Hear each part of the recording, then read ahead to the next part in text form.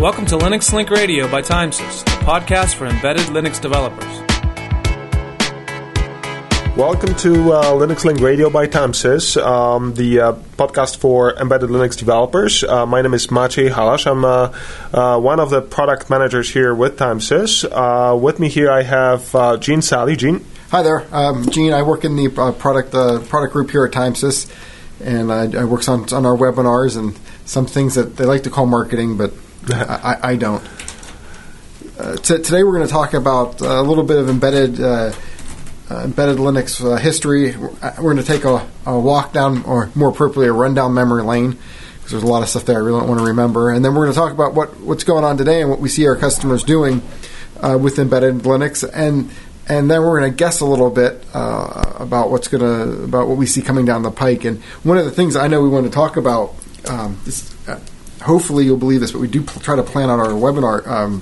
Our podcast, but we do want to talk about some of the issues with host and target convergence, and how people are starting to do development on things that no one would ever dream of doing development on before. Yep. So and that again evolved from 5 years ago till now, and surely it will keep on evolving. And but what we'll try to do today is just talk, as Gene said, about history of Linux a bit, projects to be specific, and then host and target convergence. Yeah. Well, one of the big things, I guess, when I think about the 5 years ago, just a little bit of history for me is before I got involved with Timesys, I'd never done anything embedded Linux ever, and so it was something new to me. And one of the things that we had to do here at Timesys is we wanted to make sure that our customers had tool chains.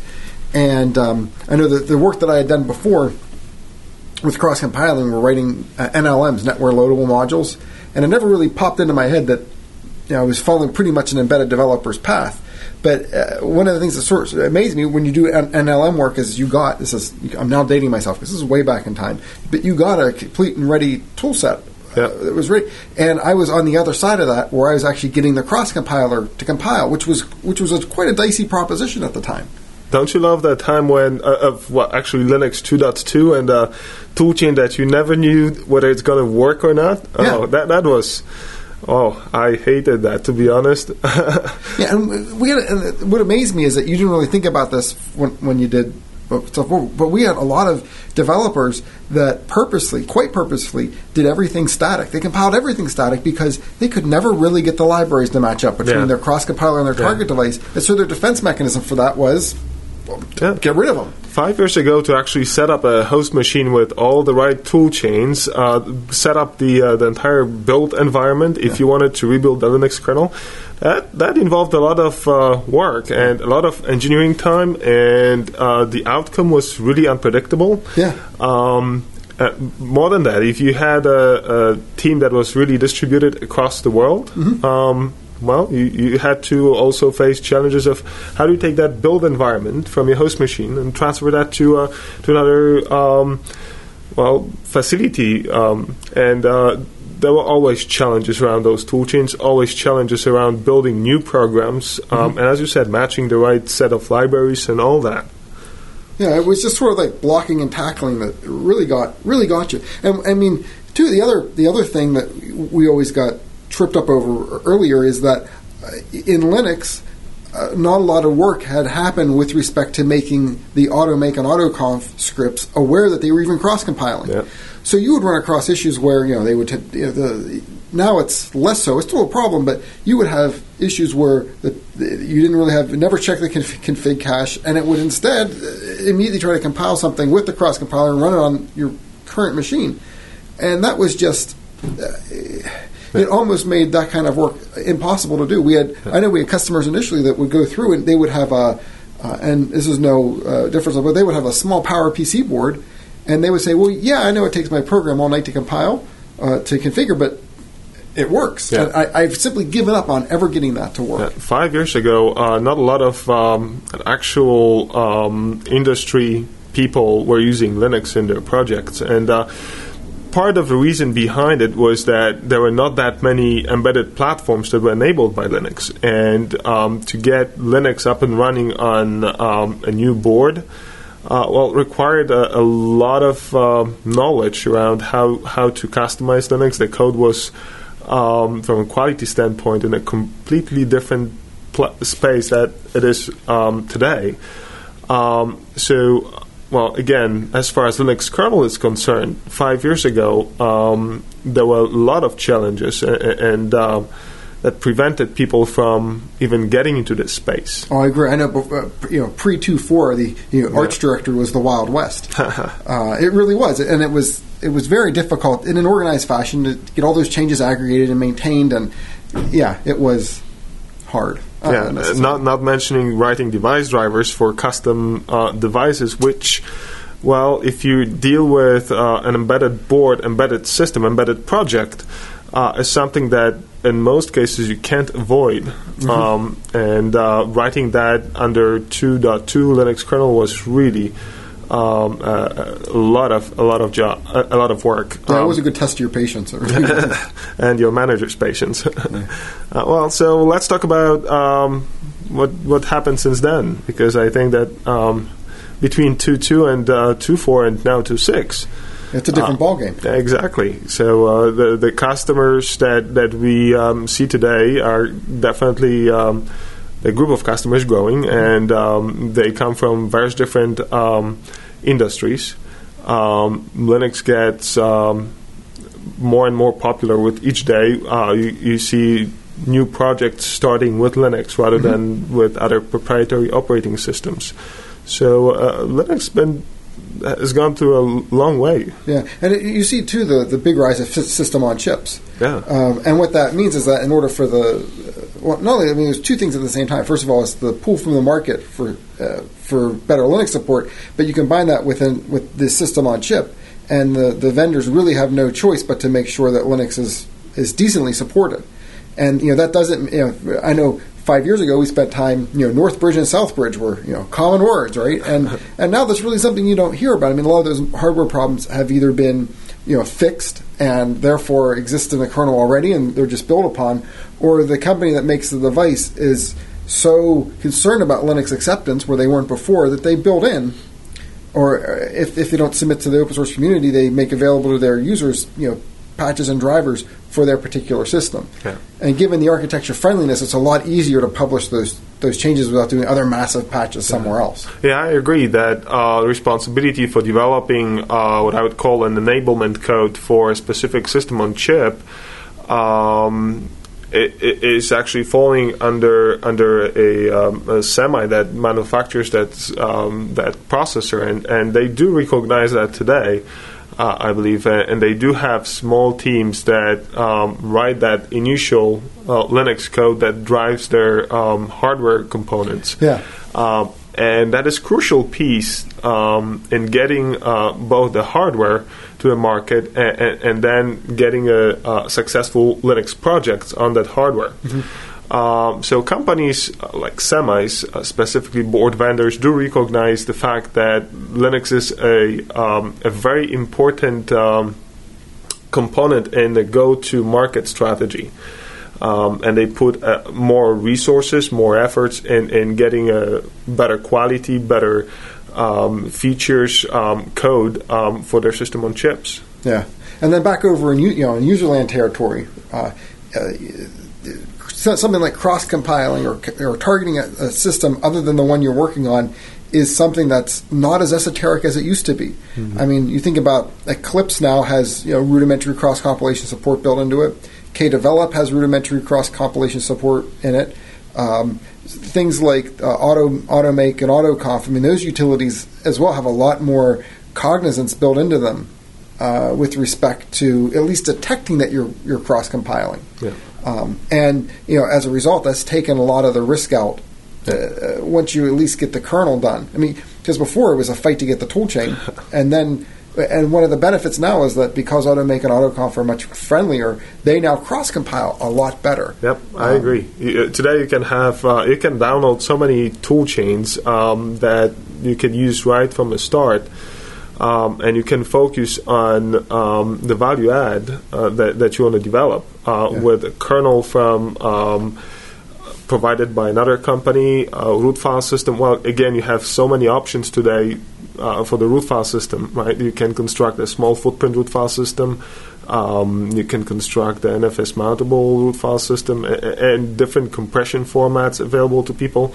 That puts a lot of tools in engineers' hands so that they can really make use out of Linux. Yeah, and the BusyBox UC libc has really taken off like a shot as well. Yeah, I know initially when BusyBox, this project's been around for, oh my goodness, like forever. No, but it's been around for a while. But in terms of the support it has, I mean, it was a minimally viable root file system replacement, and now it's reasonable for you to have a desktop system that's running BusyBox.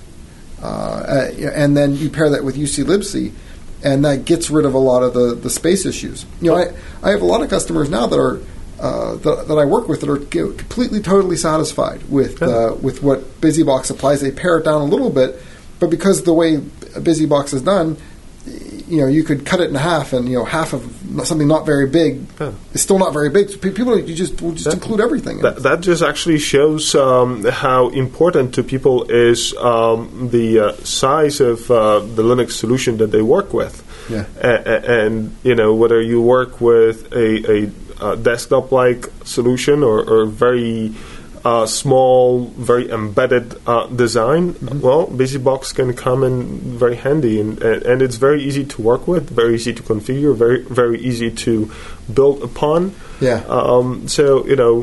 And a lot of companies, they have a person that is responsible for building a basic root file system, and then they hand off that basic design to application developers who then add their new software libraries, utilities, applications on top of it, and working again with the BusyBox is one of the options. Yeah, and I've seen too recently a very fast adoption of I think it was called TinyX. It was called TinyX for so long I can't remember its real name. Since that's now been folded into the standard X distribution. Yes. So it's it's reasonable for you to get a machine that has 8 meg on it and run an X Windows, and a lot of that groundwork came out of some of the Linux based PDAs because they'll use the same window managers that how to deal with input devices that aren't keyboards, and they're tuned to work with small real estate. Yep. And it's really been amazing in that respect. Because I know, if I see what's happened before, is Linux a lot of time was used for, I'm making quotes with my fingers, headless devices. Yeah. And now it's really reasonable to see a device with a reasonable UI on it, and a stylus and whatever else. That's actually a very, very good point, Gene, because the devices that we deal with today are, fairly advanced in compared to the ones from 5 years ago, and it's very normal today to work with a system on chip or a reference board that has a small footprint. I mean, the processor itself, but it also has an LCD device of some sort. It's got a touch screen, and that when you work with Linux on that board, the question is, what are the packages, what are the utilities that are available to a developer that can help design the solution that will take advantage of all the components on that platform. And today, as you said, TinyX is one of the examples of packages that developers that is available to developers that can help out in designing a small footprint, yet very functional graphic UI. But there are more of those packages today. There is actually Micro Windows is probably a fairly old one, but there is a number of commercial packages that are available. Not that I would point to a specific one, but there are options, which again is a proof that Linux is considered to be a very strong option when it comes down to selecting an operating system for a new project. Yeah. Well, the other thing I've noticed too is seeing the trends I see now is a lot more engineers are conceptualizing their target more like a remote Linux host. So they're getting a lot more comfortable with the idea that they don't have to build the entire installable image every time. And I'm going to knock that because that was a totally reasonable approach. But I mean, now it's really nice to see people that work on an embedded target like it's a remote host, and they'll download just their program and they'll let it up and running. And a lot of that's to come to the fact is that the target machines are now substantially more powerful. Yeah. I mean, not relative to a desktop machine, but relative to where they were 5 years ago, it's totally reasonable to have a machine that has 8 meg of memory on it, which for an embedded device, that's a phenomenal amount of memory. So you could run an SSH on it and just transfer down your program, and that could be your development board, and it's reasonable enough. Yeah. Matter of fact, I was at a customer I was working with in Omaha, and if you're aware, we're recording this in February, but Omaha got tons of snow, and I was chiding because we got tons of snow here and we can ski, and he's in Omaha and it's flat as a tabletop there, so there's none of the advantages that we have. But he was looking at minimizing the amount of memory on his system, and the difference between a 4 meg and an 8 meg, in terms of the SIM and the components, was nearly nothing. I mean, it was literally cents. So it's we have customers out there and users out there that are really working with machines that they're beginning to view almost as, not as desktop machines, but viewing them as being able to run a lot of the things they would otherwise stick on a desktop anyway. Yeah. And a lot of them for the convenience of the developer. Yeah. So I guess that takes us also to a topic of processes, because the way you were developing applications 5 years ago has changed over time, and today debugging an application on a target, you again have several options. You can use cross debuggers. You can use several hardware debuggers that are connected to the embedded board directly. There are tools that are based on Eclipse technology that come in very handy, that help in putting in place the entire development process for embedded platform. Yeah. And that is adding to developers' experience, because they are not concerned today that much about what it takes to set up a debug session. If they work with certain processes, if they, for example, select to use GDB server, there are different ways in which you can facilitate the entire debug session and the process they experience. Yeah, and one of the nice things, that's a good point, because one of the nice things that's happening now is not only is cross-compiling toolchains easier, but it's easier to natively compile one as well. And so there are customers out there that may run the same pot of C code using the same version of their C library on their host machine. And it's reasonable for them to model out something on their host machine, and because they know they can get the same library on the target machine, sometimes people are doing a lot more testing and work and modeling right on their host, and instead of trying to go to the target and try to then remote debug it, and which is no matter how good your remote debugger is, it's always a remote debugger, right? Right. So there's all kinds of problems that come in that territory. Yeah, you have probably a limited number of embedded platforms that you can work with, and you have several developers that work on pieces of software that go on top of that. So if you debug your application, you don't want to be held back by another engineer that is that reserved the board or something, and you have to wait until that board is available to you again. Oh yeah, it really does speed things. Yeah, because even here at Timesys we have lots of more boards than you can imagine, and it always seems like there's never enough for everyone. So, and I can only imagine that the problem is only more so at a commercial. I was at a customer first in California that was the same thing. I mean, you had engineers that were doing maintenance work. Trying to fix bugs and whatever else, and they had trouble getting boards to do their testing on. It was just difficult for them to do, and they were one of the things they were kind of thrilled about is they could reasonably do a good job of knowing whether the software would work and at least finding defects on something similar to because they could get an environment that was close enough they could believe what they were seeing. And then and a lot of applications really don't care about the architecture that you run on, right? So you can build a specific application and run it on x86. And then cross-compile it for your platform, and then just run some sort of regression testing whenever you get a hold of a target platform. But I agree with you 100% that the value of host-based development, testing, quality assurance has risen a lot. Yeah, and that's one of the things. Maybe this actually was a good segue. So, but I know one of the things we want to talk about was some of this host. And we've been hitting on this host and target convergence.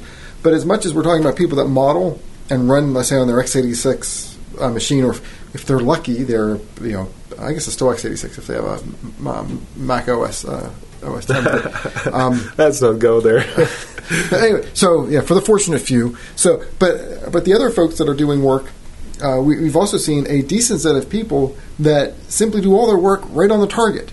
And I first saw this with some of the higher end PowerPC boards. Yeah. And the user would say, hey, nuts on the cross compiling. Yeah. It's interesting, thank you. But I'm just going to do my development right here on the board. Yeah. And it's reasonable, fast enough. I can run make and Emacs and my compiler, and I have 64 meg here. And a matter of fact, because I have one of those serial ATA drives, it's faster than my desktop for compile sometimes, and that's also a trend that's coming out there. So I would say that if you have a powerful enough platform that can handle the compilation fairly fast, and you don't have to share that board with too many engineers on your team, that's a perfectly good solution, because while building natively was always a better approach, right? Or, well, let me put it this way, less complex. You didn't have to worry about the cross-compilation issues. But again, if you have the luxury of having a fast board and having it sitting close to your desk, and if you can take advantage of it, absolutely. And PowerPCs are probably in that area. I mean, of boards that are powerful enough to provide end users with good native compilation experience. Yeah, I was humorous to know it, because what he would do is this guy, this particular customer, is they would have their PowerPC board, and he'd SSH in, and then he'd say export display. And he'd export the display out to his, and then he'd crank up PowerPC display. Yeah, so he'd export export, and then he'd set up his whatever desktop machine. Yep. And then of course, once you start Emacs, what else do you need to start? Exactly. So he would open up a shell in his editor and do his makes, and he was amazingly productive that way. But I've seen a lot of other customers take pretty much the same route now, with little x86, well, they're little, but then the mini ATX sort of boards, because that's another thing. The price point for those is $80, $90, $50 if you get something low power, where low power was a desktop a couple years ago. Yep. And same thing, they'll plug it on their desk and voila. Yeah, there are a lot of ARM processors that are very popular on the market today, and unfortunately, not all of the ARM solutions are powerful enough to provide you with a good native compilation experience. Yeah. So my experience with customers in that space was always that they were choosing the cross-compilation on host machine, and for a number of them, they were actually building an application that was architecture independent. But for those that were building architecture dependent code, they had to go through that process of getting a cross-compiled application, uploaded it to a target, and then they were in the process of cross-debugging it. Again, their experience, as they described it to me, was what I would call kind of like a good experience in compared to what I've experienced in the past. The questions that people raise today in that process is, why is it taking so long? But as long as the process itself and the ease of getting through that process is concerned, there are a lot of improvements. Yeah, I know. One of the other one of the other points I wanted to bring up was, the people that do the development native on their board. One of the things, and I don't mean this to be a shameless plug for whatever, one of the things they really like about the tool chains they got from us is that when we built them all against the same sources. Yep. Because what their managers, they get in these things with their managers, and managers are like, well, it has to build in the build system, and there's mumble on and on. And one of the nifty things that they liked is that they could take their source code and they could build it against a cross compiler that they knew was it was built against the same sources what they're running natively. Mm-hmm. So for them, it was like, oh, fantastic! I can do my work right on the board, and I have 100% confidence that when I have it cross compiled, I'm still going to get the same thing. Yeah, that was a good call on our end to basically use the same set of sources for all different compilers that we provide for different platforms. Yeah. So I know we're getting the hand signal that we're running short on time, and. But I know we had a few things we wanted to talk about because we got more than I expected, actually. People email us at podcast@timesys.com. And so if you have any questions or comments, or you want to tell us that we bore the death out of you for half an hour, or you want to know something about Linux, just drop us a line, podcast@timesys.com. Also, if you don't mind, if you have any ideas, or if you would like to hear about specific topics, please let us know. We are very much open to what you would like to hear about, and we will do all we can to put together a podcast that would interest you the most. Yeah, it really is. This is the point. I mean, as much as this is kind of fun for me to do, right? But if it's not of value to the listener, or we're not addressing things that you as a listener are interested in, just tell us, and we most certainly will. So on that note, we actually got several questions, right? Yeah, I believe. We got one of them we talked about a little bit. This is from Amit, and he was really focused on root file system minimization. I know a little bit back and forth, but when we talked about this, when we were getting prepped for these meetings, we thought it was like, wow, we should probably just make a podcast on one of those. But in general, there's a lot of different strategies. I know we talked about some of them during this, and that was use a small library, use something like BusyBox, but then at the same time also look at different file systems that will compress your data.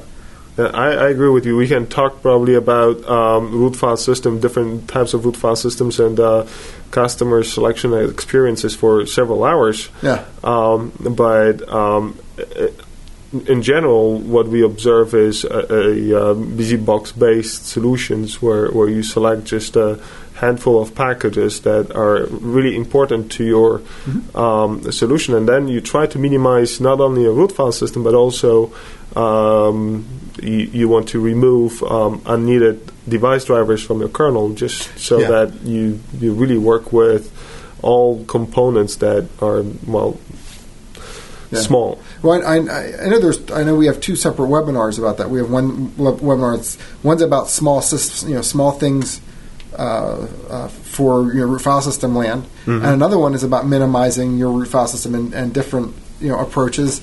And it also covers all the different file systems that are out there and how you can use those in order to get a substantially smaller root file system by getting rid of things that you wouldn't otherwise be using.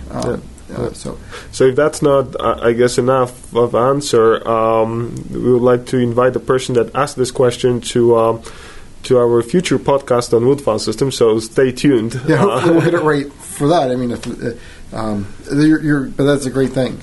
Yeah, the second question that we got was from Steve, I believe, and Steve's question was, where can I get boards for my project? Well, depending on type of board that you would like to work with, and your budget and your specific needs, you can probably get boards from Semis directly. They do sell reference boards. You can try and get boards from channel sales. There are a lot of companies here in the U.S. and there are a lot of companies around the world that, basically serve as a sales channel to different semi vendors and board vendors. You can also get boards directly from board vendors. As far as types of boards, in Linux Link you can find, or LLDN, Linux Link Developer Network, you can find a description of boards that we work with, a bit more info on peripherals that you can find on those boards. But we'll have podcasts as well about new boards that we introduce.